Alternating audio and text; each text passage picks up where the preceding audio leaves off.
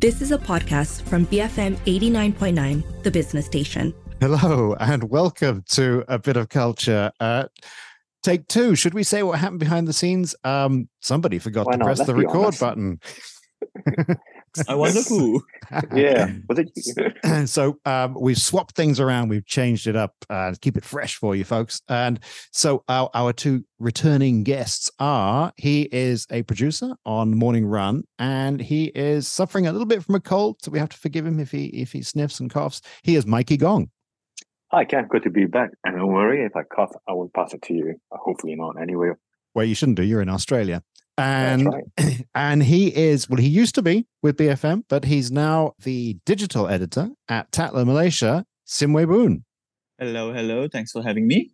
Yep. Well, we'll still welcome you back. Even though you've left. Good to be back here. Yeah. Good to be back here. And our three topics today will be, topic number one is, did the toys that you played with as children come to define who you are today?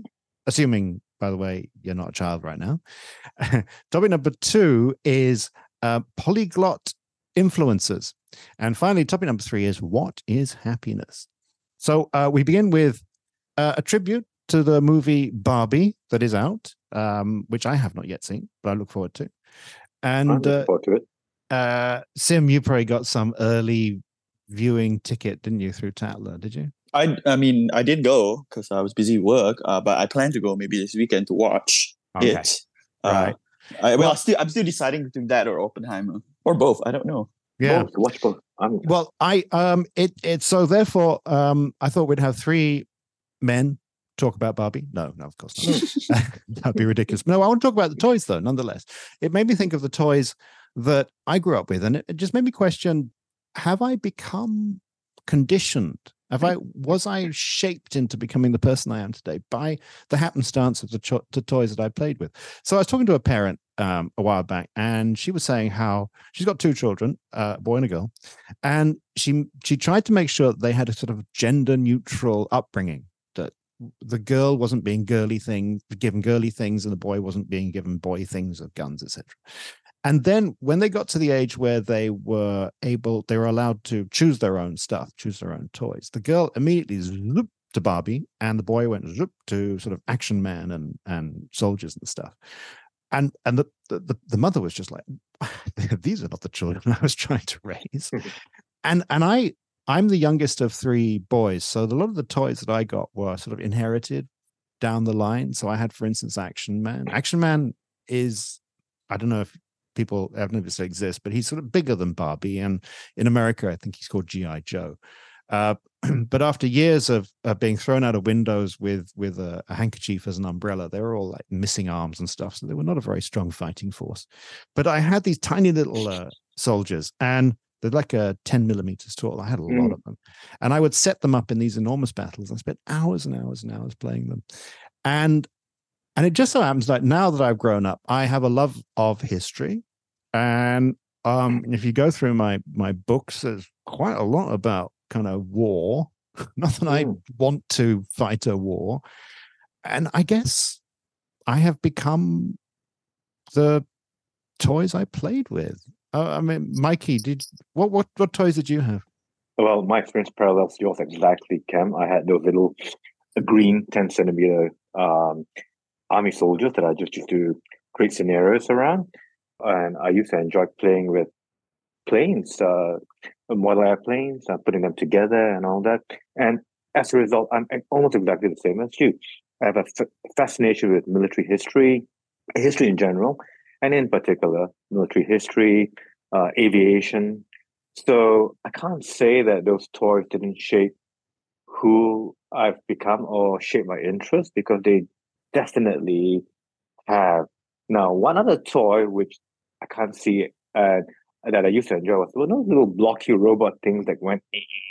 Mm-hmm. I can't believe they made that sound on air. I do. Yeah, okay. Yeah. I don't know what's that. Yeah, Sim has Right? no idea. And and they just walk up and down in a straight line, and that's about all they did with flashing lights. Now, did I go into robotics, AI, or IT as a result of that? Nope, didn't. And apart from a cursory interest in those subjects for my work, I don't really have any long-lasting abiding Yeah. interest to enter robotics. Okay. So There you go. Sim, I imagine you grew up with your toys were like the Yves Saint Laurent. Let's design the spring summer menswear fashion line. No. I was really into. I really liked a lot of Legos. So I played a lot of Legos. There was tons of Legos. My parents would step on them and they would scream at me for it because I leave them lying on the floor. Yeah. And also a lot of action figures. Transformers, Power Rangers, and all that stuff. So it was a very, I guess, in those times, a very boyish thing to do. But I mean, I didn't end up becoming an architect or a builder because I like to build like houses and little things with the Legos. Nor did I become. I don't know what action figures would turn you into. I guess but they did develop in me, I guess, a sense of love for all these comic and action movies. A lot of these Marvel, Batman, DC things. I really like them. I watch them. I talk about them. Legos. I don't know how they. Like, I don't know what kind of impression it left on me that I can think of now. I just found it really fascinating. I guess because I like to solve puzzles. I like to do puzzles, but I wasn't patient enough to do puzzles or crossword puzzles when I was younger. I just wanted little toys and like fix them up to look like what I saw in the box. But yeah, so I don't know if the toys that I played turned me to who I am today, but and I don't know if that's the same for everyone, because what happens to those people that don't have the privilege of playing toys? Then do they become devoid of being now? I mean, yeah. Yeah. Because I mean, there are certainly parents who, there are kids who grew up who couldn't afford them, of course, couldn't afford, and then there are ones who had parents who said, "No, you study," but I'm only 3 years old. Study. Or even now, right, where most of the parenting that I see is that you give them a tablet or a form of computer device and they play games in that, right? So, that was like unheard of when I was like 5, but nowadays it's not uncommon to see that. So what kind of impression would that lead them to be 20 years from now? I can't even imagine it. I think most anthropologists and sociologists will agree that that humans have a predilection to play from the very beginning. The two things that are constant: one, the need to work, and one, the need to play. And if you don't have any, if you're not privileged enough to have any material toy and objects and as toys, then you'll fashion them somehow, either using whatever's in front of you or around you, or you'll fashion them in your head. Yeah. But that's fascinating, right? What is the function of play? Like, why did we do that? Was it a form of relaxation, or did we get joy from it? But where did the joy come from is something that I'm also questioning now. I think it's part of the whole learning process. As you go from early childhood into adulthood, you learn to tinker with concepts and ideas as you formalize thought processes. I mean, this is the idea behind Lego, isn't it, Sim? The best thing about Lego in the early days, not now, is that they gave you a bunch of blocks and you fashion whatever your mind came up with, or as opposed to these days when they've given you the Lego blocks come in pre-formed. Yeah, I don't get that. You build the Death Star or something. No. Yeah, I don't get that. But I just want to finish with saying that my mother moved house, so I had to take back all of my toys, and they're with me now. And so I retrieved all these soldiers. And I really, when I was growing up, I spent hours and hours and hours playing with these. And yet when I saw them in front of me at the age of, how old was I, 40 something, I didn't know what to do with them. It's like, I should take them out and play with them. It's like, but my brain had I don't know how to do that now. That's just sort of evaporated from me. Or I just felt it would not give me any, wouldn't be interesting. You've outgrown your toys. Yeah. So, of the three of us, then I seem to be the most conditioned by my toys. Then Mikey, and then Sim has no relationship with. Well, not no relationship, but there's no clear line progression. But also, okay, I'm curious though, because of what you said earlier when you explained this. were the toys something that you wanted, or were they given to you by your parents? Because your friend, No, you that's mentioned that your friend was the one that was giving the toys to their kid, and they then, are surprised that it didn't work out the way they thought imagined it. So, Yeah, for you, was it, was it a in my parent? case, it was mostly hand-me-downs from my older brothers. yeah. Mm. Yeah, so I mean, it was perhaps in a way for me to connect with them, and they were not around, so maybe it was that as well. I don't Oh, know. fascinating. Yeah, I mean, but for instance, there was a big box of farmyard animals, and I didn't know what to do with those. I would just sort of fed them to the soldiers, but which in my mind was a very gruesome moment. Anyway, we move on, and Dark. and we move on, and so for topic number 2, we're going to be asking about polyglot influencers, Mikey Gong. So a polyglot is someone who speaks or knows multiple languages. And I've noticed recently there's been a rise of this trend on social media and on YouTube in general. You've got the self-proclaimed polyglots, people like Xiaoman NYC or Oriental Pearl. We even have a local Malaysian and Sifu Koresh who doesn't really claim to be polyglot, but he claims to speak and teach Mandarin at an accelerated pace. Now, I'm just curious as to why there's been so much attention and an interest in these this particular segment of influencers, and what it actually says about our relation to languages, especially coming from a country where it's actually normal to speak 2 or 3 languages. Yeah, when you first mentioned this topic, Mikey, I had no idea what you're talking about, but now you've described it. I kind of get. I have seen these, and it's surprisingly popular. So it's it's a white guy, usually American white guy, goes usually inside America, and then suddenly speaks to somebody in Nigerian, and the Nigerian fellow. That's right. So surprised. So the key thing is a form of entertainment as a shock or novelty factor. It's like, whoa, a white guy speaks Nigerian shopkeeper, and is surprised and treats him like, fellow Nigerian. There's a whole sort of isn't it incredible, these everyday moments that can suddenly become like clickbaity and like yes. Sim, you do know these I don't influencers? follow them. Yeah, I don't follow them specifically, but I see them on TikTok and YouTube where, it's videos of these people speak multiple languages. Mostly, actually, the one that I've noticed, but I think it's some soft power propaganda thing from China where it's Africans speaking Mandarin, living in China and talking about how great their lives are. But I think this is part of like some soft power propaganda thing. But there is that level of fascination that you see in the comments and everything, I don't know if this planted or not, but, I'm sure that there are people that are generally fascinated by it. But I've also, I've seen videos of influencers or celebrities or people that, are Caucasian people that speak Mandarin or speak Malay or just speak like something that is not English, nor is it European, usually Asian or South Asian language, and people are very fascinated by very impressed by it. Even though sometimes it's just very basic things that they are saying, like "Hello, how are you? I really like to eat this." Of course, I admire those that can really have really good comprehension or can read and write in it and all. And I'm sure those people are taking their time to learn the language and it probably helps them with work. But I think what Mikey is talking about is those that are very surface level ones that it's so obvious that they're just doing this for clout or for fame.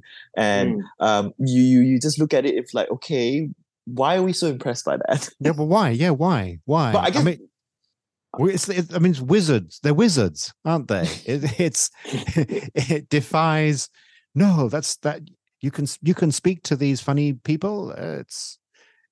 Isn't it? It's just like it's just amazing. Yeah, and it's funny because we as Malaysians, the common knowledge is that a lot of us speak multiple languages or dialects, English, Malay, Mandarin, Tamil, our own dialects, so, the ability to speak in different tongues is not uncommon here. But then why are we then fascinated when a tourist comes in and is able, I don't know if it's, I guess there's a line to be drawn, right? There's fascination and there's appreciation as well, right? Because you see a tourist come in and, you see them trying to learn the local language and speak to locals. That I guess there is a sense of appreciation, because I know that in reverse, the case is true, right? When you go to Japan or when you go to China and you as a tourist or foreigner try to speak the language, it's usually a much more warmer reception. Yeah, so it's nice content. Isn't it? So, I mean, Mikey, you've watched a few. What's your conclusion as to why because we are kind of like fascinated by this? Okay, first of all, I think there's a general desire to cross cultural barriers. The same way that language divides us, it can actually unite us if I learn to speak another person's language. And that much is true. And both of you mentioned warmer reception, and that's actually part of it. There's a slightly darker side, though. And I wonder whether there's an unconscious bias when we see a certain group of people speaking a different language, whereas another group wouldn't get the same attention. Now, for example, what if I actually made a video? Sim Boon goes to New York and speaks fluent English. How many views are gonna get? Well, I'd watch it. I'd like so to would I. Yeah. So 2 views and maybe 3 if it could be watches. A journey in boredom, I guess, but that could be fascinating in itself. Yeah. Well, so it's patronizing. It's slightly I can't help but feel that it's slightly condescending and patronizing, although there's a bit of appreciation there as well, so I'm conflicted. Secondly, yes, I know that influencer is clickbaity, and in order to garner that recurring interest, you see the titles get slightly more unrealistic, like New York, white guy goes and speaks fluent Nepalese or fluent Swahili, and that fluency, is delineated in terms of maybe 20 words, maybe even 30. You're so cynical. Yeah, I'm sorry. I am, Yeah. I think though that it was it a trend? Was it something that sort of like, I feel like it's dropped off my algorithms. I feel like there was a time when it was a thing and it's now not so much of a thing. That's great. I think it moved and in line with the rise of language learning apps like Duolingo, Rosetta, and Babbel. And this was actually especially prevalent during lockdowns when people started learning languages because they were just boiled their skulls. Right. So as more people get exposed to languages, influence like this will probably just drop them and go, well, you're not doing anything really interesting because, hey, guess what? I'm a Chinese Malaysian and I'm learning Latin or Swahili or Klingon. Yeah. By the way, So Sim, how are you going to make your Sim Boon goes to New York and speaks fluent English a bit more, clickbaity and a bit more interesting? Speak like I'm from Boston. I mean, I'll try, I guess. Yeah, and I'll get beat up. Yeah. Please no, but I do.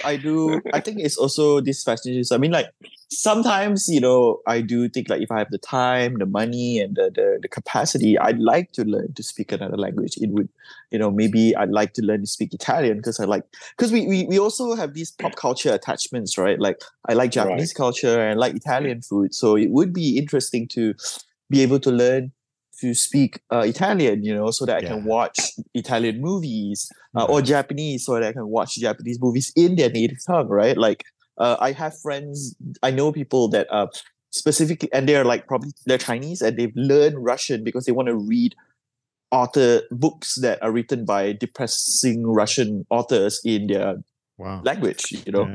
So I tried learning Russian actually on Babel. It was on Babel, and it didn't work out. But Sim, I could so see you speaking Italian. It would just it would be so you actually.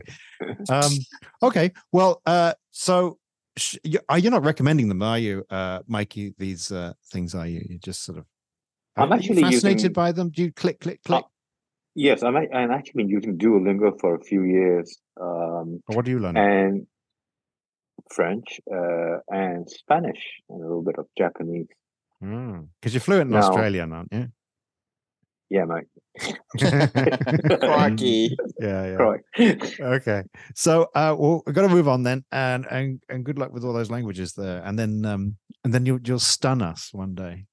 And I would be stunned if you suddenly started speaking Spanish and Sim suddenly speaks Italian. I would be absolutely stunned. Let's try to know stun is him the next don't- time, Mikey. Yeah. All you need to know, Cam, is donde está el baño and el baño, where is the bathroom? You need to learn it. Really, that's all you need to know, is it? All you need to know in 50 languages. Okay, so that's Spanish culture sorted out. Exactly. But in a moment, we're going to come back and we're going to ask the big question. One of the biggest questions we've asked on A Bit of Culture is, what is happiness? On Bit of Culture, BFM 89.9. And we're back with myself, Cam Raslan, Simway Boon, and Mikey Gong. And now, Sim, you want to ask the big question. What is happiness? Yes. So it was just something that came across my mind. When I was asked to do this show, I was wondering what to talk about. And it was something I thought of maybe like a couple of weeks ago and all. Not that I was going through an existential crisis or anything. It's just a curious thought that like, or maybe one of those things where people say is a shower thoughts or something. Where what is happiness? Is it getting what you want, or is it the pursuit of getting that you want? Because I find it to be an interesting conundrum, right? Because depending on who you speak to, or even or how you question yourself, when you get something that you want, you're happy, but it's usually fleeting because after a while you want something else. So does that mean that you're actually addicted to it, or you are the pursuit of wanting something is happiness, right? So I don't have the answers to this question. I think it's a evergreen question, or a question that even the smartest of people in the world have pondered. But you two are probably the smartest people that I know, so I posit this question to you. That makes me happy. You must have a small and your circle. pursuit You must of have a very happiness. small circle, Sim. Yeah. Well, first of all, the definition that you've kind of given gives the sense that happiness is a temporary blip, as opposed to a long-lasting state of mind that you just inhabit. Do you agree though? Is happiness fleeting? I think that might be a different word. That might be joy or something else. I mean, if we go back to the Declaration of Independence, or is it the Gettysburg Decree? I have no idea, but one of them in America, there's the phrase This is Declaration of Independence. Okay, life, liberty, and the pursuit of happiness. I think it's the beginning of Star Wars Episode 4, and and in that definition, as written in the 1770s, the word happiness meant not a temporary thing, as in I've just got a hot dog and I'm happy, but it meant a cohesion within a community. So pursuit of happiness was to have a balanced, contented community, a city and a country. So it was not about the individual then. Or could it have meant a freedom from tyranny and oppression? Yeah, could also. Yeah. I mean, the historical context in which it was written is vitally important. I think we were trying to unpack what the word happiness means there. But do you think that has also changed, right? It's interesting because that declaration that happiness is not a self thing; it was a community thing. I think that has changed over years. People have become more selfish. It used to be, or at least from what I feel like it, right? Like people were content with other people being happy in a community. It was more communal. But now we've become so much more individualistic in our pursuit of happiness, where you are placed, where you're putting yourself. I'm not saying that's wrong. There is a heavy, but it's true. There is a heavy emphasis on placing yourself first, right? This is not about us. This is not about you. This is not about the person next to me, but this is about me. And you tend to take a role where I have to do this. It might hurt other people, but my happiness is what comes first. And I feel like that is a prevailing thinking nowadays, and I don't know if that's for the better or for the worse. So it's not enough that I succeed. Others must fail. Not exactly like that. I It's don't think more so. like, yeah, it's more like what I do. I put myself first instead of everyone, right? And that has somewhat spilled towards the zeitgeist of the day, including how politics work and everything. Because I no longer see politicians that, I mean, they say they talk about the common good, but none of them actually act towards it. Everyone's so antagonistic with each other. Of course, they use the language of like, this is for us, this is for me, right? And everyone accepts that, everyone just accepts that. Whereas maybe 20 years ago, if a politician or someone influential were to say something in that language, you'd be like, that's not very nice. That's not, that's not good. Yeah. Okay. So, Mikey? Sim, you work for Tatler, which is a lifestyle magazine catered to the top 1% of the population. What makes them happy? I mean, what drives happiness? I see a lot of ads for expensive watches that I'll never be able to afford, or cars that I'll never be able to drive. Yeah, so that's when you talk about physical. It's physical objects, right? Where that's what luxury. For a lot of people, luxury is something that you pursue and try to attain, right? But I think it's different for different people, right? When you talk to some people, they work hard and they try to buy this really expensive watch or really expensive bag, not because, I mean, maybe for some because they like it, they appreciate it, but for some others, it's a marker and a symbol of something, whether be it that they work really hard, then they want to buy something to reward themselves, because it's telling them that, like, look, my achievements, I can hold it now. This Rolex watch is a symbol that I put a lot of hard work in these past 10 years, or the work that I put in to sell this car or whatever, because I'm a salesman. So it might be a physical manifestation of their success. For others, it's an act of love, right? You buy something that is expensive, but it's not common. No, not everyone walks around with it, and you give it to someone that you care about, because this is a way for you to tell them, like, this is how I show my appreciation to you. All of that also leads back to happiness, but it's their physical manifestation of happiness. There are those that are addicted to experiences. They don't want to buy nice cars, but they want to drive really fast, which also costs money. But that brings us then to I think we have to remember, though, that perhaps the human body, we three are speaking from a privileged position insofar as we are not in fear of hunger. Yes, we're confident that we have a roof over our heads, and we would hope that if we do work, that we're going to be working upwards, up the chain. And it might be that the human body is simply the body's search for happiness simply needs to be fulfilled in those ways. It has no way of comprehending what a Rolex is, what a Rolex can mean. Perhaps we've entered a realm of where the human brain and evolution is just well, I guess no, for that there's different levels of happiness, right? Depending on your background, where you are, happiness applies differently, right? For those that are less privileged than us, for them, happiness is very simple. That's why there's always this, like, archetype, right, where people, they always show a movie of, like, a really rich, successful businessman, but he's not happy because he has too many things going on, as compared to just that simple waiter or simple person that have a simple life, and all he wants to do is just go back to his family. So it's very interesting that how different people view happiness as well. Well, I need to know that the super rich person is not happy, because otherwise I would be unhappy. That's the only way I can get any happiness, is to know that he's unhappy, that money means nothing. But you got a Schadenfreude there. Yeah, absolutely. You see, we were speaking German already. There you go. So I'm sorry to hog the time, but I think we need to also ask, the opposite of happiness is unhappiness. And we speak about happiness as if it's a goal that is it's a right. It's a right, and the unhappiness is something that we need to expunge and we can medicate away. And it's not a real thing. But I think that unhappiness and happiness, perhaps they're part and parcel of the same thing. I disagree. I think the opposite of happiness is a sense of non-happiness.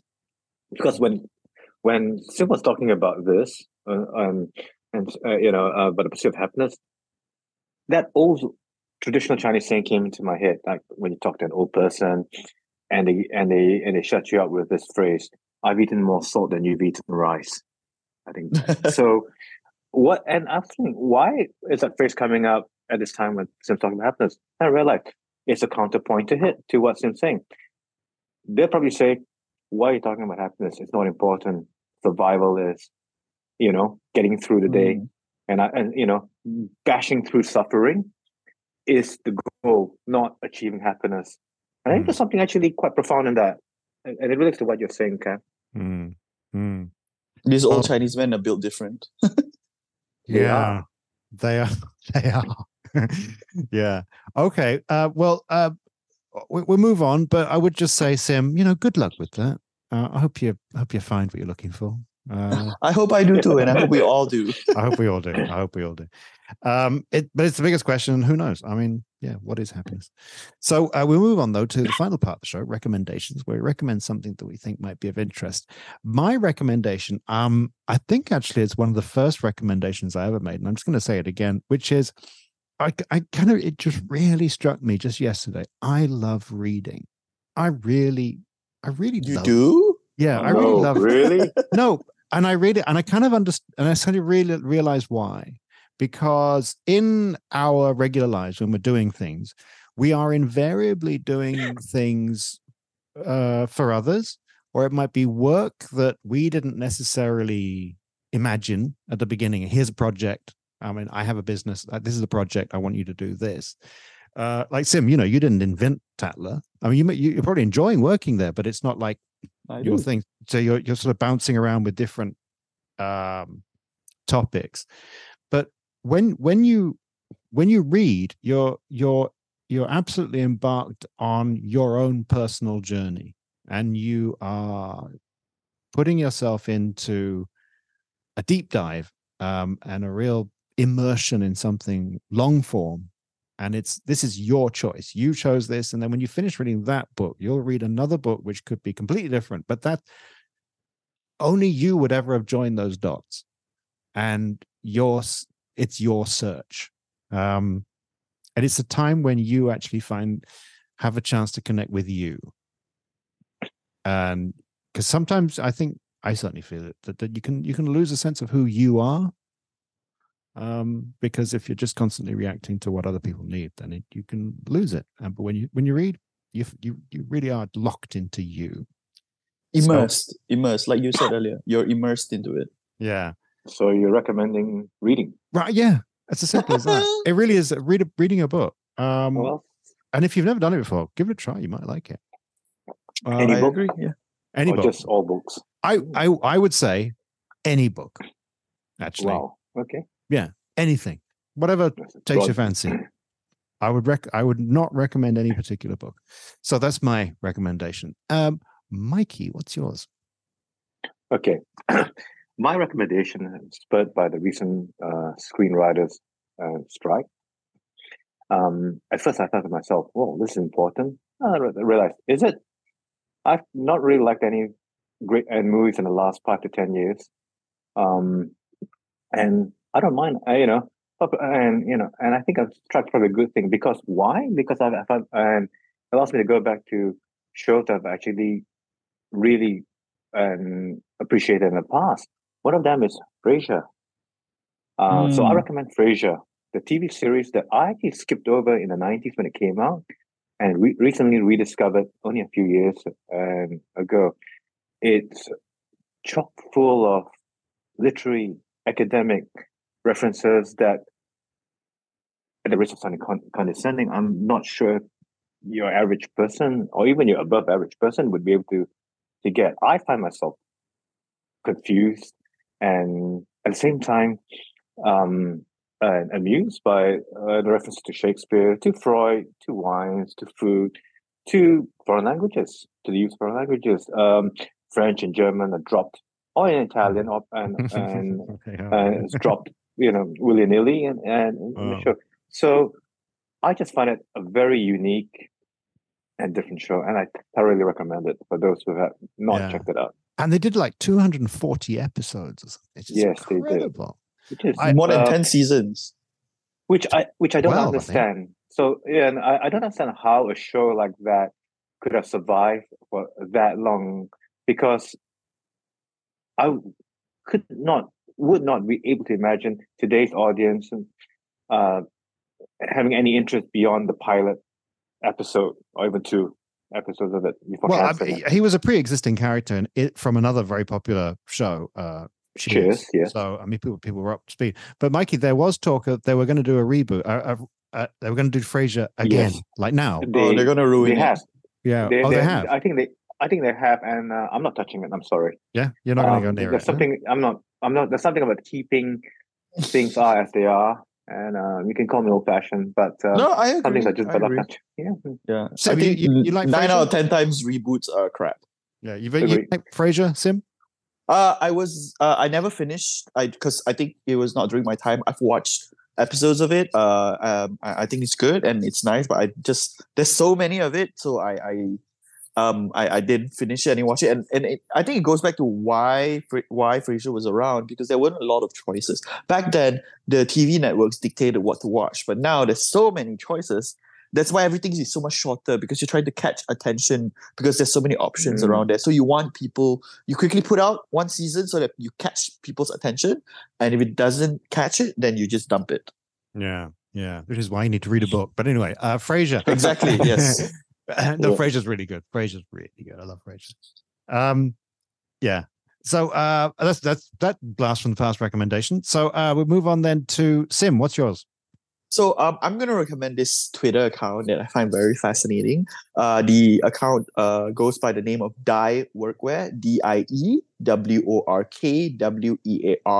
Hey, So I know that one, Sim. Yeah, I know that one. You follow that? Oh, that's great. Oh, wow. Yeah. That's the first I year. don't. Yeah. So he goes by the name Derek Guy. That's just his name. He's based in California, but there's no other information about it. But what's fascinating is he tweets about menswear, but he's not just an average guy tweeting about like, this is great. He does it so with a lot of information. He talks about tailoring. He talks about where to buy expensive clothes to affordable clothes. He talks about the importance of build and quality. And I find it so educated, so many information. It's also quite divisive because people has called him like, so you want everyone to wear a suit? And he routinely tells them, it's like, no, I'm just telling people this is how to dress well. This is how I think dress is good tailoring. And he also did, and he also like, I think he subtly make fun of conservative politicians, which I think is very funny.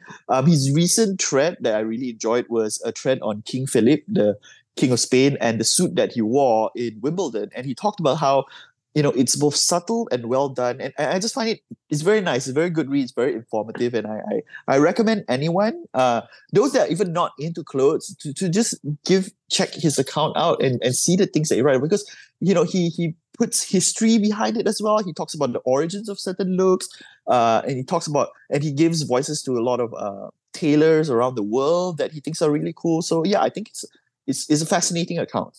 Yeah, I would agree. I've been reading it, and one of the things that he does look at is how a lot of men are wearing clothes which are like 2 sizes too small for them.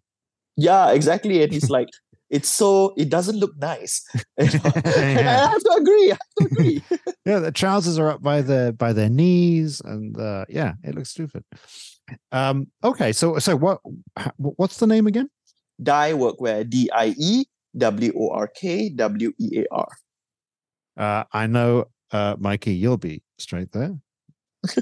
Yeah? I have no idea. I'm actually gobsmacked. No, I go check it out, Mikey. He's written. You have to scroll back, but he's also written about military influences on garments, and you can tell that the guy has read a lot and he's really into history as well. Yeah, and it's really and also the impetus is to make fun of conservative politicians and the clothes. Yeah, it's so funny. Well, he's also made fun of liberal. He made fun of like Joe Biden and that G20 summit, and how all the people standing there, their suits weren't really nice, and it's funny, and like it's nice. It's nice. Okay. Okay, well, that brings us to the end of this week's show, and only remains for me now to thank special honored guest, Mikey Gong. Thank you. Thank you, Cam. And it's great to be back on again. And I think that we've helped you recover from your cold. You sound better now than you did at the beginning. 100% better. I'm ready to run a marathon. See you guys next week when I finish. And I finish, you won't. Don't do it. I know. And thank you to Simway Boon. Thank you for having me. It was a pleasure.